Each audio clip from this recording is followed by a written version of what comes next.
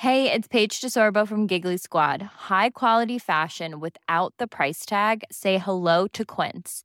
I'm snagging high-end essentials like cozy cashmere sweaters, sleek leather jackets, fine jewelry, and so much more. With Quince being 50 to 80% less than similar brands. And they partner with factories that prioritize safe, ethical, and responsible manufacturing. I love that. Luxury quality within reach. Go to quince.com/style to get free shipping and 365-day returns on your next order. Quince.com/style.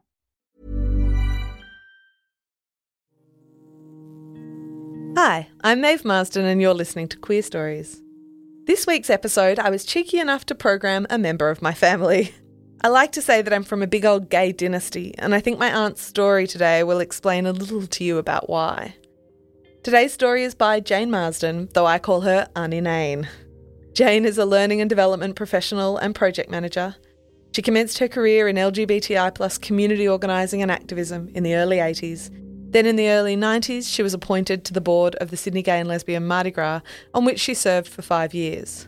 Shortly thereafter, she joined the board of Sydney Gay and Lesbian Community Publishing, or Sydney Star Observer, and she was also one of 9 founding directors of the Aurora Group, a wonderful organisation that raises funds for LGBTQI+ community projects through fabulous arts events. All of these things are brilliant, but I think her greatest achievements were jumping in fully clothed to save me when I fell in my uncle's pool as a toddler, and not telling my parents when she saw me smoking at Mardi Gras in 1999.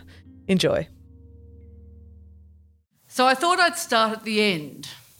Well, it's not the end. It's more like the end of the middle.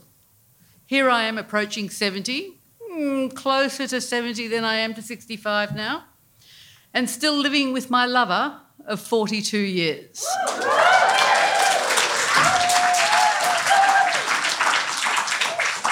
So I'm a very happy old dyke and a very contented old dyke. In the words of the song, it's been a good life overall. Like many in the LGBTQI+ communities, it hasn't always been a good life. There were times when the journey was pretty tough. As a youth and a young adult, I was a miserable sort of person. I didn't fit in. I was different. I didn't know what my difference was. I tried hard not to be different. And as a square peg, I found lots of round holes. I had boyfriends and heterosexual sex because, well, round holes, square pegs, you know. Sadly, back in the late 60s, adolescent mental health wasn't a thing. My brother Jim was my psychologist and biggest support. And his girlfriend at the time included me in a range of girly activities, like waxing afternoons. For those of you who know me, you'll know that beauty enhancement is not one of my priorities, particularly when it involves pain. However, my crush on Marion kept me engaged for a while, and now she's my sister-in-law. But it was touch and go there for a while.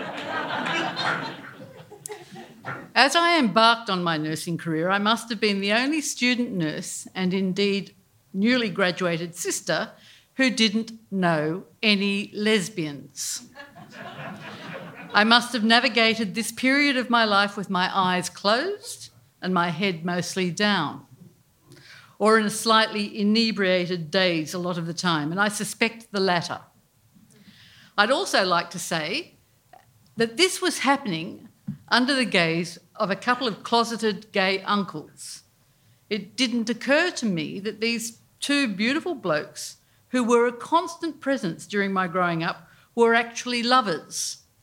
Could I really have been that naive? The evidence suggests I was. Later, as a nurse educator at Liverpool Hospital, a couple of graduating students approached me to invite me to a social gathering at the tavern in Parramatta. Because, Sister Marsden, we think you are one of us. Really?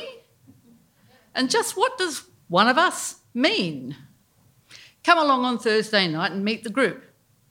So I did, and to my surprise, It was a gay and lesbian social night, and that was the start of my awakening. Later still, I started a postgraduate diploma at Cumberland College of Advanced Education. At the time, my younger sister Sally, who's here tonight, was organising her wedding, which occurred in May of that year. During one of the semester breaks, I was a bridesmaid, the first and last time I performed that role. My older sister, Maeve's mum, Louise, who's also here tonight, came home from England for the event. It was a big family thing with not just Sally's and Reg's family and friends, but also many who made up the royalty of Campbelltown. The reception was at my brother John's home, and by now I realised that John was a poof. Despite John perming and dyeing his hair pink for the Campbelltown picnic races in the 60s, I truly did not realise sooner that he was gay. But I digress. Back to Sally's wedding reception. By about midnight, there were just a few of us siblings left drinking and celebrating into the wee hours. My middle brother was pretty pissed and started to harass and berate John and Louise for breaking Mum's heart by being homosexual. He was really drunk angry. Not being one to pick my time very well and being pretty excited by my newfound sexual orientation and identity, I thought I should be supportive of Louise and John. So I came out too. There and then. Well, Pete, I'm a lesbian too. 50-50. 3 boys, 3 girls, 3 straights, 3 gays. Clever mum and dad. Peter didn't really think so, and the arguments became more heated. I don't really remember how that night ended, but I do know I was pretty upset by it. Back at college, I carried my family misery like a badge for all to see. During the first week back, a woman I hardly knew, but had noticed during first semester for a little eccentricity, approached and asked if I was all right. I said no, so she arranged to catch up with me at the back of the cafeteria during lunch. As an aside, her eccentricity went to wearing sunglasses any time of the day, inside or out, grey or bright. She carried a hip flask, which came out every now and then to top up her coffee, and she was regularly late for lectures. So we sat down with our tea and coffee, her with her flask, and she said, "So, you seem pretty upset. What's the problem?" I replied, "Well, half my family are gay and the other half aren't." There was a bit of a pause as she raised her sunnies, inspected me and asked, "So which side are you on?"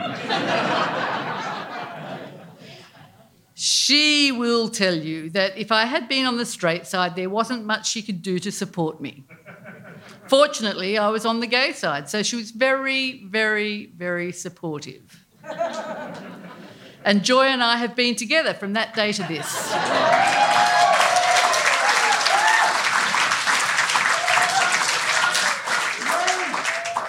No idea what that date was, so we celebrate our anniversary on the day of Sally's wedding. And I'm hoping I've got it right, Sal, the 19th of May. Yeah? Through my relationship with Joy, I gained a wonderful daughter, who's also here tonight, and later 3 wonderful grandchildren. There really is no looking back, but going forward from that point, I found my true fit with Joy and other LGBTQI plus friends at the time. And I found my tribe when I joined the organising committee of a Western Suburbs gay and lesbian social group called Scandal. Indeed, I even performed at one of our events, ode to a gym teacher in mime. If you remember it, sing along. She was a big, tough woman, the first to come along, that showed me being female meant she still could be strong.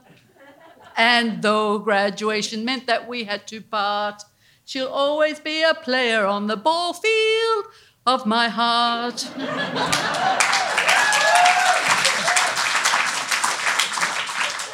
It was in mime and I had props then. I think it was a hockey stick. In the early 90s, I joined the Sydney Gay and Lesbian Mardi Gras board and continued over a number of years participating in a variety of community organisations. I recall my first time marshalling on the parade route. I was a troubleshooter covering the entire route.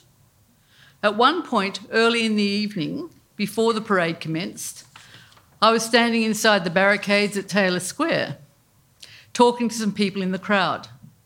I said to a woman who was with a younger boy, "So what brings you to Mardi Gras?" She responded saying, "I'm here with my son. We came from the Riverina. He begged me to bring him. And I thank Mardi Gras and all of you for giving him a place to be." Yep, it really has been a good life overall. Thanks for listening.